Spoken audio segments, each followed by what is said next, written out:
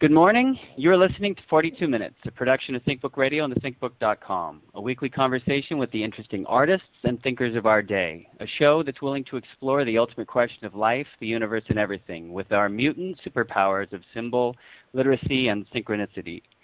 Today is February 19th, 2013, the day before Rihanna's birthday, and I am Douglas Bowles. This is episode number 72, and this morning we will attend an American religious service. Amen, Brother Doug. The religion of no religion. My name is Will Morgan, and today, on 42 Minutes, we're speaking with our friend, Dr. Jeffrey Kripal, who has allowed me to call him Jeff, so Mom, don't get mad at me. Religious scholar and author. He holds the J. Newton Razor Chair in Philosophy and Religious Thought at Rice University in Texas. Did I say that correct? It's Razor? Yeah, that's it. Yeah. Where he is also the chair of the Department of Religious Studies. We should stress that his body of work is really a body of work, a corpus mysticum, wherein he is cataloging and co-creating an American gnosis and hermetical textual tradition. More information about his work can be found at his site, kripal.rice.edu. His philosophy on authoring the impossible, where individuals become aware of their inherent and creative divinity, culminates in his 2011 book, Mutants and Mystics. I did not write this, and Doug, you are torturing me. But the nexus point for this line of thinking and his country anyway begins at Big Sur, at Esalen. And this is why we are discussing his 2008 book this morning, Esalen, America and the Religion of No Religion. However, that being said, you know, we've already started the conversation talking about so much more, so I'm going to continue with that. I mean, you are a historian. Wouldn't you say that? After reading two of your books, I would definitely say that this is what you've done with the majority of your career. Right. So I was trained in a field called History of Religions, which is essentially a discipline that attempts to trace the history of religious experience across cultures and across time, but also tries to locate patterns, similarities that can be, you know, traced in those different cultures and time periods. So yeah, that's what I'm doing in these books. Is I'm trying to write histories of phenomena that people may not think have histories or aren't important, but I suspect are. Do you believe that comic books are religious history? Comic books certainly treat religious themes and are treated as religious objects by a lot of folks these days. I mean, we essentially treat them, particularly the old stuff, we now treat like relics or fine art. So, yeah, I mean, they've taken on religious qualities, and of course, the superhero participates in a long history of imagining gods and shamans and saints and things like that. Absolutely. So it's a sort of a camouflaged religious literature, if you will. Okay, so one of the reasons why we decided to read this mammoth book here about Esalen is because you had another thing better to do, right? No, it is a textbook, man. It is a serious textbook. But however, Doug and I also commented to each other while we were reading it that you somehow the voice that you're writing with motivates you to keep reading. It is a large history, a lot to do, but you handle it with such a sense of, look, I have to see it from this point of view because this is who I am, and also, like, there's a sense of humor to it. Right. Well, because I hope so. That's certainly what I intended. And, you know, the intent of the book is that the story of American religion is usually told in one way, i.e. through denominations and churches and things like that, but there's a whole nother story that's happened that I was trying to tell with a sense of excitement and humor, as you put it, because it is funny, but it is profound at the same time. Yeah, the Hunter S. Thompson shooting out the window is hilarious to me. Yeah. I just picture like Bill Murray doing it, or like Johnny Depp just shooting out of a window, you know. Well, Right. so that's the interesting thing to me, is how this is a vortex here. Somehow, so the comment I wanted to make was how anytime I read a Jeffrey Kripal book, it puts me at ease. I don't feel as crazy because it's like so many other people have done this and been there, and it's okay. It's like, Right. okay, let me hold your hand. I'll walk you through this. And it's like, you're not crazy. So thank Right. you. Yeah, well, that certainly was part of the intention, is to show people who feel like they may be crazy or alone or just weird that actually they're pretty normal in the context of this American history. They have a place for you. Right. But that's what's so amazing, is that a lot of people who get into various occult fields end up looking at different things, a little bit here, a little bit there, but this is really comprehensive in that it seems like anyone who was sucked into this nexus that is Esalen. It seems like anyone worth writing about is in this book. Yeah, certainly in those fields, I think that's actually true. That's exactly how Esalen has functioned for 50 years, as a kind of stage or pilgrimage spot for pretty much anyone writing in these zones or in these worlds. I also noticed how, I've heard you say this, I've listened to a lot of your audio and stuff before, but I get the whole picture now. I get how all of these books kind of, one develops into the other one. They're all kind of intertwined. Yeah, well, that's great. I appreciate you saying that, because, again, and it's not that when I was writing each of those individual books that I knew how they all fit together. It wasn't like that at all, but it was very much the case that the next book would always come out of the previous book. Right. The seed of it was always there, and so they're kind of chapters in a really, really big book, even though they look really different on the outside. If you get into them, I'm really struggling with the same questions over and over again, and just with different historical materials.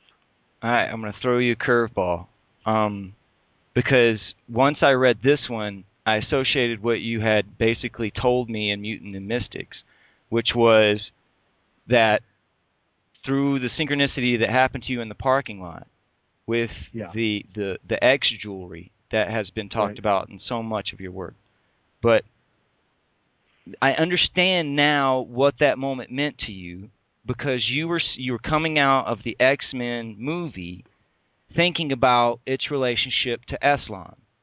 Right, exactly.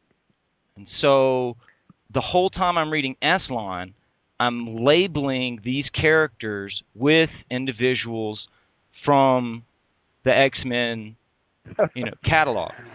So, and my kids are obsessed right now, this is true story, with X-Men First Class. It's like on HBO, so they wake up every morning and they're, Dad, we're watching X-Men. Beast is on. Get in here, So right. I label the two characters at Esalen, that being Michael Murphy. Michael Murphy is Michael Murphy, like Peter Parker, Clark Kent. So, like, it's a character in a comic book. But I see him as Professor X, and I see Dick as Magneto. Is that a... I don't know about Dick being Magneto. Maybe, Mike certainly is a kind of Professor X character. He's the intellectual of the tradition and the kind of intellectual leader behind the scenes, as it were. Dick was certainly not the bad guy. He was the good guy, and as well, and was really the father of the community, kind of on the ground. In a nutshell, could you sketch the origins of Esalen and who these people are you were talking about? Sure, absolutely. So Esalen is an institute and a community in Big Sur, California, and it goes back to the fall of 1962. It didn't exist yet as Esalen, but it was started out as a series of seminars bringing in people like Gregory Bateson and Alan Watts and folks like that. And it was founded by two Stanford graduates, both young men at that point, a man named Richard Price and Michael Murphy. And both men were athletes, both men were graduates of Stanford, and both men had sort of breakout religious experiences in 1956, 57. Dick's occurred actually before that in San Francisco with the beat culture, and led to a kind of psychological breakdown, and he was institutionalized and got out of this mental hospital in 1956, 57. And so he founded Esalen really as a place of healing, as a place where people who had been abused by this Western model of reality or the psychiatric system at that point could come and be healed, and their mental conditions could be also seen as potential spiritual openings and not simply as pathologies. Mike, on the other hand, I'm still thinking Magneto, man. I'm still thinking. Okay.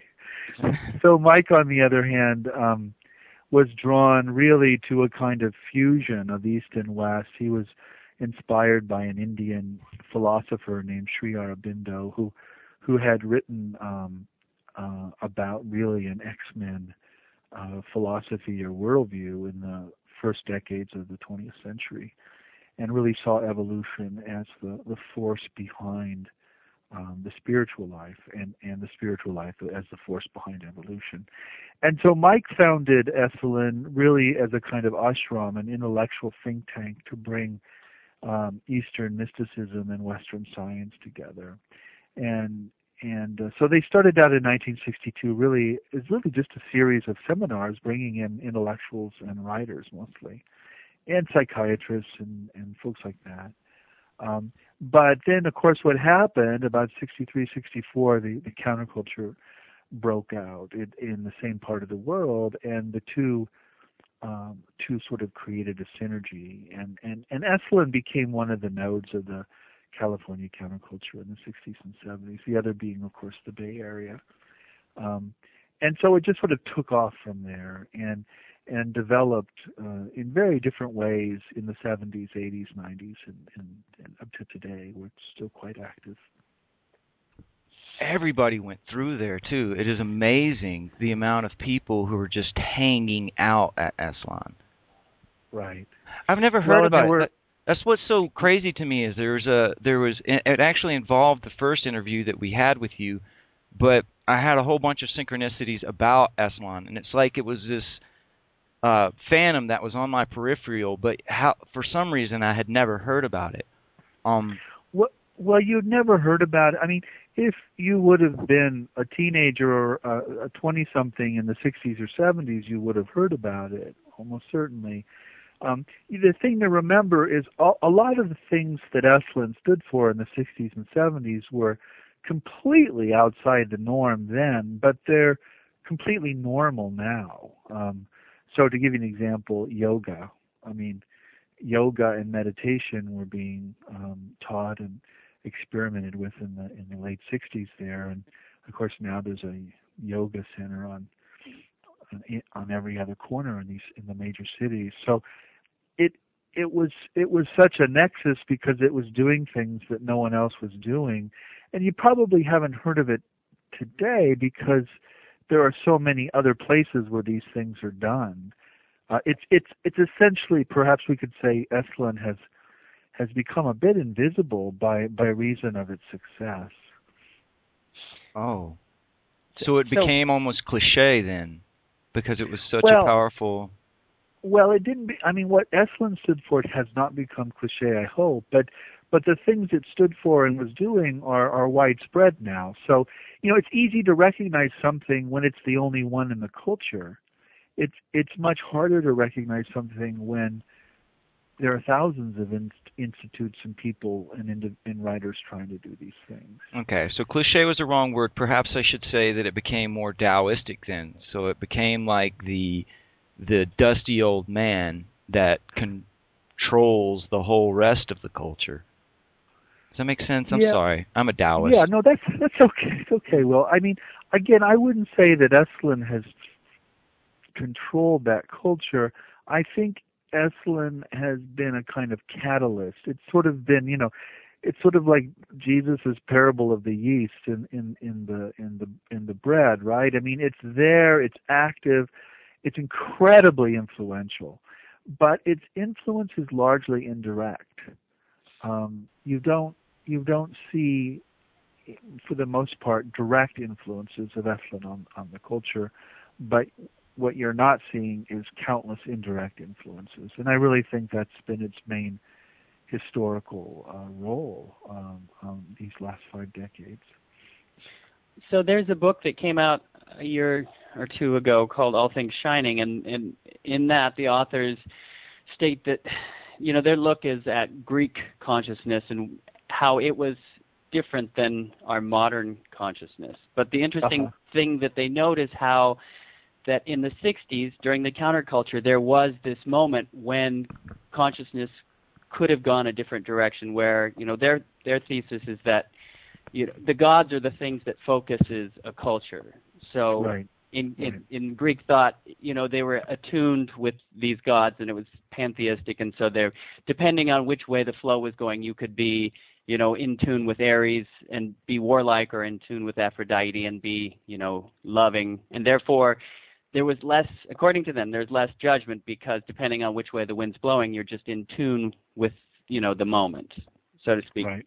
But the interesting thing to me is how, they were saying the counterculture was this moment where our culture started to value a different mode of consciousness, and I'm wondering if it didn't actually take more than they realized, that it's still, like you're saying, this indirect influence that's changing the nature of how we interact with reality. Well, I think so. I mean, and this is what I was talking about earlier before we started to record, is that I wasn't there in the counterculture, but I grew up just after it, and I've always felt like most of the ideas and influences that my generation has dealt with really came out of that decade. And the case has been made that what the counterculture was an attempt to make consciousness primary and culture or society secondary, and you can see that in the psychedelic excesses, but also in the psychedelic revelations. You can see that in the music. You can see that in a lot of the protest movements and sort of all of the civil rights, the gay rights, the feminist movement that came out of that period. I mean, there's just so much about it that is still with us, but it's really, most of it's still unfinished business. I mean, we're still struggling on all those levels in the culture, but those processes, I think, start really in the counterculture in some fundamental way. And it's interesting how the counterculture pushes things so far. You take things to no boundaries. Like there was a line in the book that somewhere I can't find it, but it says the filters always return. So there's this. Right. Victoria Nelson has this wonderful passage in her memoir about where she merged, like her inner world and the outer world became one for a moment, where her inner state, and she called it a pathetic fallacy. And it seems like that's one of those thrusts of the counterculture, is to take all the boundaries away. And I think about this in terms of psychedelics, but I wonder, there's a great line in Mutants and Mystics where, you can't be Superman all the time. You have to eventually return to the Daily Planet and be Clark Kent. Oh, by the way, right. Jeff, dude, I steal that from you all the time. What? I steal it from you all the time. When people come to me, like my friends, and they're talking, I'm like, you can't be Superman all the time, man.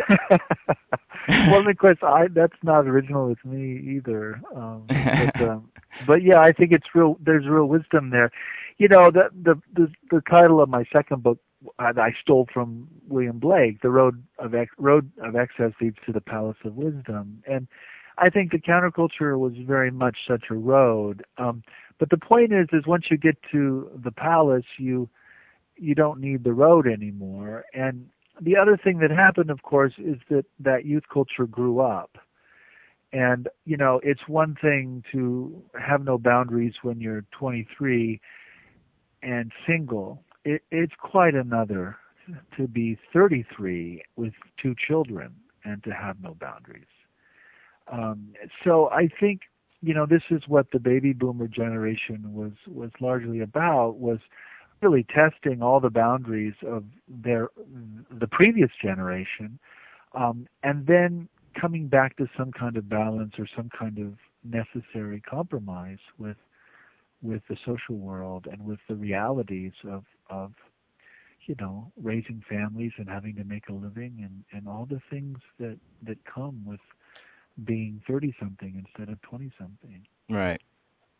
I mean, I just think that's human, and I think that's fine. And I think I'm so happy they broke the boundaries, and I'm also totally understand why they returned to boundaries. I mean, I don't see how it could be any way else. Well, being the age that I am now, which is 34, almost 35, and my generation, basically, I mean, we're kind of in the beginning of the internet generation, so that makes us conspiracy theorists, all right? Right. So what's up? I mean, I've had people directly telling me to ask individuals who are involved with that culture about the CIA and Esalen. And I know that you weren't there, but what the hell is all of this look like it's creepy as shit for? Well, I'm not sure what you're asking. I mean, Esalen was in the gun sights of the Nixon administration. Okay. And, because it was seen as it's just part of the problem. One of the main catchphrases around the internet nowadays is MK Ultra and brainwashing, and they say that Esalen is some kind of like brainwashing, like. Are you sure you're not thinking of EST? No, I'm thinking. Yeah, I mean, there was a group called EST, which is often associated with with brainwashing techniques, but that's a very different history than the Esalen history. I don't know of any CIA connections with Esalen. To be honest, I do know, with the exception of, they were very active with Russian-American diplomacy in the 70s and 80s, and so, of course, they certainly brushed shoulders with American intelligence organizations in their work in the Soviet Union, and I detail all that in the book, or not all of it. I detail some of that in the book. So they clearly did have deep connections to the different administrations in the 70s and 80s, but they were usually seen as a extremely liberal, progressive force in American society, and certainly I don't know of any connections with MK Ultra or any of the darker stuff. I would find that deeply suspicious, actually. So on your adventures out to Esalen, you've never seen anything that would lead you to believe that it was anything more than like this homegrown healing? No, I've never seen anything even remotely dark and conspiratorial like your questioner there is asking. It was my responsibility to ask. I was just. Well, that's fine. And I'll say too. I'm often asked about conspiracy theories because I also write about UFOs and things like that. And I honestly have to say, and this may not be what some of your listeners want to hear, but conspiracy theory for me is a barometer that something is fishy or wrong. In other words, I don't believe conspiracy theories. I think they serve a lot of psychological functions, but they're almost always deeply, deeply distorted perceptions of what's actually going on. And part of the reason I say that is, I've worked for large organizations my whole adult life, mostly universities, well, really only universities and colleges, And I know that any large organization, it's simply impossible to keep any secrets, much less things like hidden alien bases or, CIA connections. I just don't think that's possible in most of these institutions that are associated with conspiracy theories. And so the question for me is why are people attracted to conspiracy theories? And I think there we have some pretty good answers. They make people feel special. They make people feel like they're inside a secret and that they understand how the world works and nobody else does. So in other words, they serve religious purposes essentially, and I get that, but that doesn't mean I believe the theories, because I don't. It's the symbol reading part of it that it kind of drives people crazy, because like the natural world uses symbols, so everything, because we're not really a conspiracy podcast. What we are is a synchronicity podcast. We're synchromystics. Right. And so you get to this point where if you're very symbol literate, you're seeing things from every direction, and that's what cosmic coincidence. Right, and that can kind of flip over, can it, to a kind of paranoia sometimes, and I get that. I totally get that. At Esalen they talk a lot about negative synchronicities, and about at the point at which synchronicities are being projected rather than actually happening or read, and so we also always have to be aware of that as well. But I think synchronicities are simply a fact of the world, and that they happen all the time, and that they are deeply meaningful. So I'm totally on board with synchronicities. I'm deeply suspicious of conspiracy theories. There's a gentleman by the names of James Tilly Matthews, and I think he was the first schizophrenic. But the interesting thing about his tale is that he had limited amounts of information that he needed to make sense of, and so he would craft these paranoid conspiracy narratives to make sense of his world. And so it's weird, because I feel like we occupy that space between those, where in the history of Esalen, you mentioned that a lot of the decisions that they made were based on synchronicities. Yeah, well, a lot of decisions that Mike made were based on synchronicities. Not so much institutional decisions, but certainly decisions about which direction to go with the symposia or with the seminars or with his own writing. Absolutely. But there is this quality in our own minds. We have this need to tell stories or to make sense of things, and utilizing what we have at hand. The community that we kind of are part of went into that world of conspiracy, and then we're seeing what appears to be like a grand narrative, and naturally you think someone's writing this narrative, and those people they know how the universe works or running the world or something. But well, here I think the real insight in conspiracy theories is that the world is not what we think it is. Things are not what they seem. Okay, so I think that's a correct insight into the workings of the world and into the workings of culture and religion and everything else. I think the mistakes come when people imagine that there are actual historical individuals sitting around somewhere writing these narratives or coming up with these horrible truths that they're hiding from everyone else. I don't think there are any such individuals. But I do think it's the case that we are written and that we are caught in stories or narratives that we did not write and that are controlling our behavior, sometimes in really quite destructive ways. But I think what's writing those narratives are not individuals, but what we call culture or religion or language. We're caught in those webs, in those fictions called culture and religion. But again, I don't think there's any single individual or group of individuals doing that. Okay. And I think that's what a paranormal experience largely is a kind of early awakening into this realization that, oh my God, I'm caught in a story. I'm inside a novel, or I'm inside a movie. Okay. And, Still issues authority aside, there was something there at the ashram, something Murphy felt to be tangibly present. When he was finally allowed, for example, to meditate in Aurobindo apartment, he lost consciousness of the outer world almost immediately and quite completely. So powerful was this contemplative experience that he could speculate it in F.W.H. Myers terms, that the room was a kind of phantasmogenic center, or in Rupert Sheldrake's later terms, that the master's long decades of spiritual practice has created in effect a kind of morphic field in the holy room.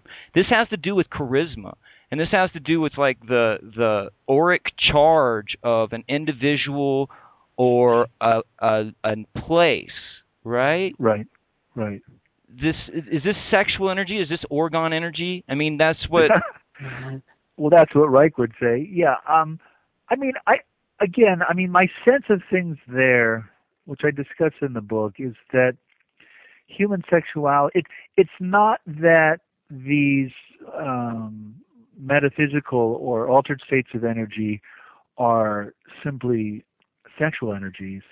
It's rather that sexual energies and these metaphysical energies are all manifestations of some other deeper fundamental ground or energy system. So they're related, but they're not the same thing.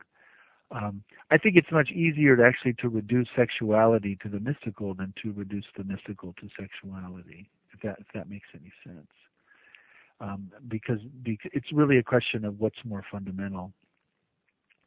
But as you know, I do think a lot of these religious experiences are suffused with erotic forces and are often catalyzed or triggered during sexual activity or in sexual states. Absolutely, but not that one that you just read. I don't think so.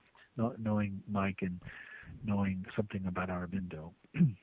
So if you were going to ask me to boil the book down, I would say it's about the enlightenment of the body. Do you think that would be fair? I think that's really fair. I mean, that's kind of what I say, isn't it, in the introduction? Yeah, and then this, I think, is why I like you so much, because it seems like there's a lot of spiritualism now that really is seeking a transcendence away from material. And for me, this, like our environment is so screwed up. We've created a mess that we want to escape from. Right. And naturally, to rapture out of here would be wonderful. Right, but it's also an escapist fantasy, and the worst part of that fantasy is that it can come true if we act on it.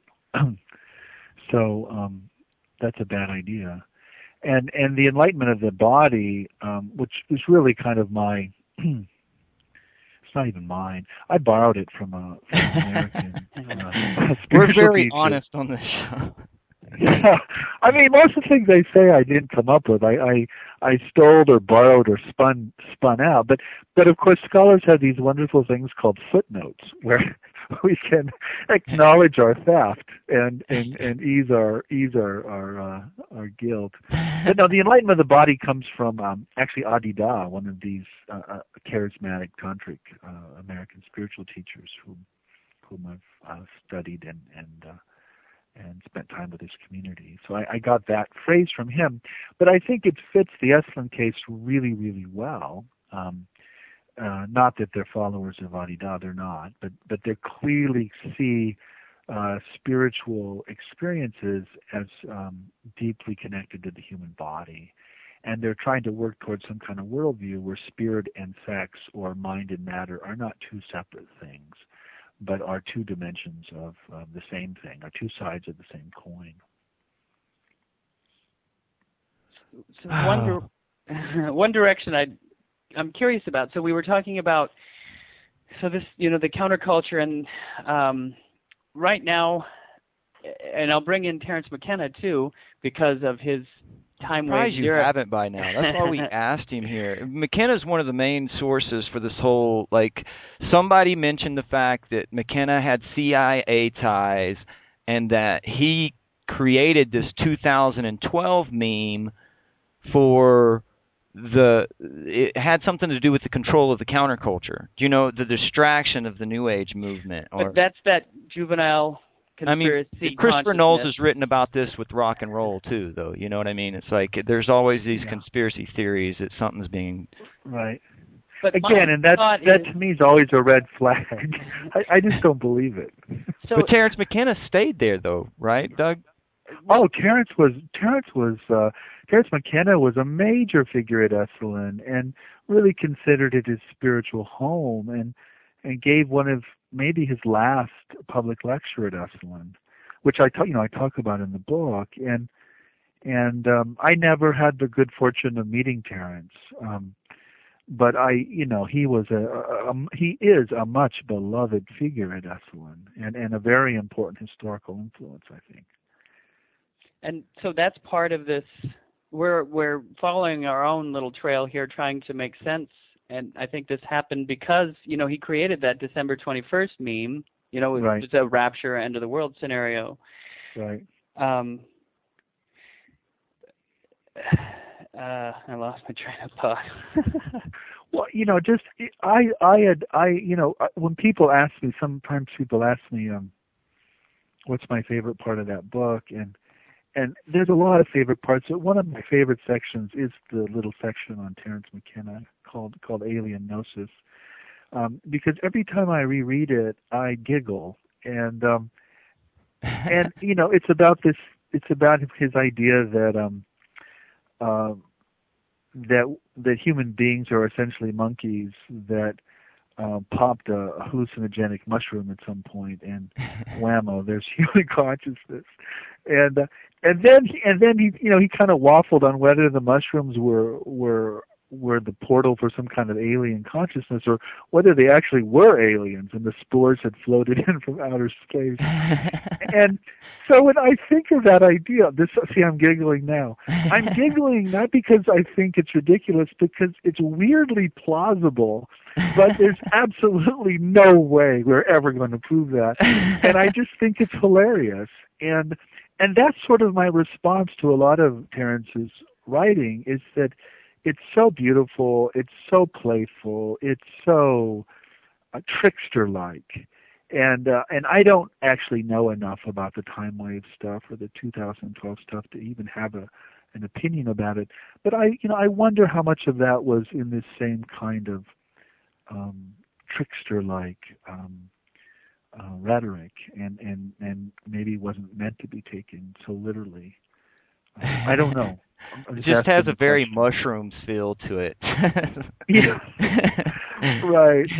Yeah. All right. So maybe that's the question. It seems like a lot of the players involved in this world were academics. They all had come out of universities and stuff. It's true.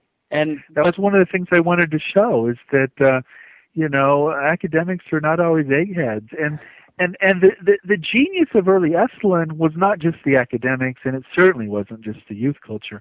It was the youth culture that had hooked up with the eggheads. It was young people getting together with old people with ideas and working together. And that was what generated all of this amazing stuff. The youth culture wouldn't have known what the hell to do. And the old eggheads didn't have the energy or the wherewithal to create a social movement. But, you put those two together and you just get this amazing explosion. So now we have free information everywhere, but we don't have guidance what to do with that information. Right. So you have too much of it. Yeah, you have the youth culture trying to make sense of all this conspiracy, say. But we had a gentleman on last week talking about how he made these incredible videos, 5 years ago, that kind of showed some of this mystical tradition, crafting a narrative from the larger synchronicities. And he was influential and inspirational, and he would get emails, and they would say, where should I go to school? How do I study this? What is the path I should take? And so you are an academic. Could you offer some advice to people who listen to our show? Yeah, I mean, my sense is, so I work with young people too, and I mean much younger people than probably most of your listeners, and it's a tough one. What we, I think, need is a kind of connoisseurship that we don't yet have. We need an ability to sift through a lot of stuff and get to the really good stuff and focus there.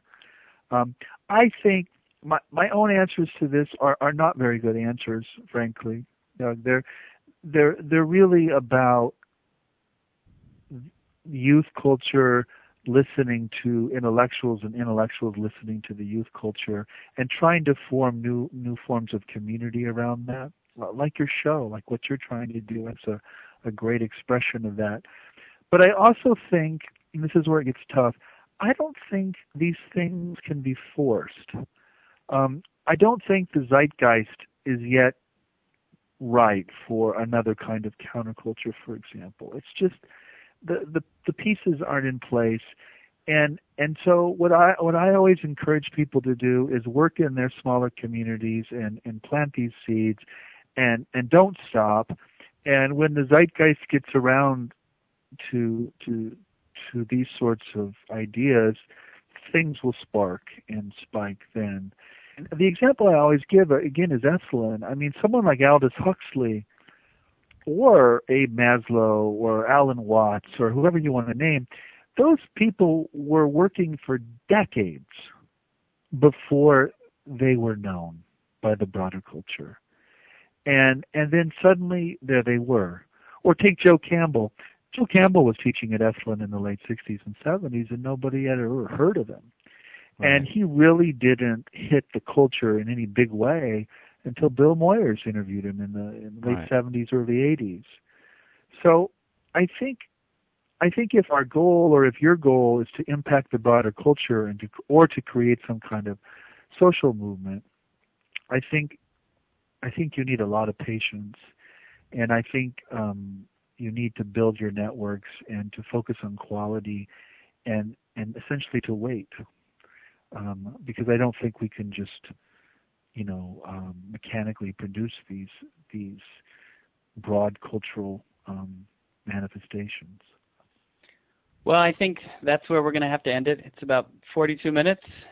And so thanks for coming back. I think probably we'll have to read your other book and have you back on. Because we're ready to author some Impossible. Oh, you must. Yeah, you must read that one. That's a good one. All right, well, please stay on the line for just a few more minutes if you don't mind, because I'd like to ask you some additional questions. Sure. Thank you so much for joining us today. I hope that was okay. I mean, I don't know if those were all the answers you wanted, but that's what I really think about all those things.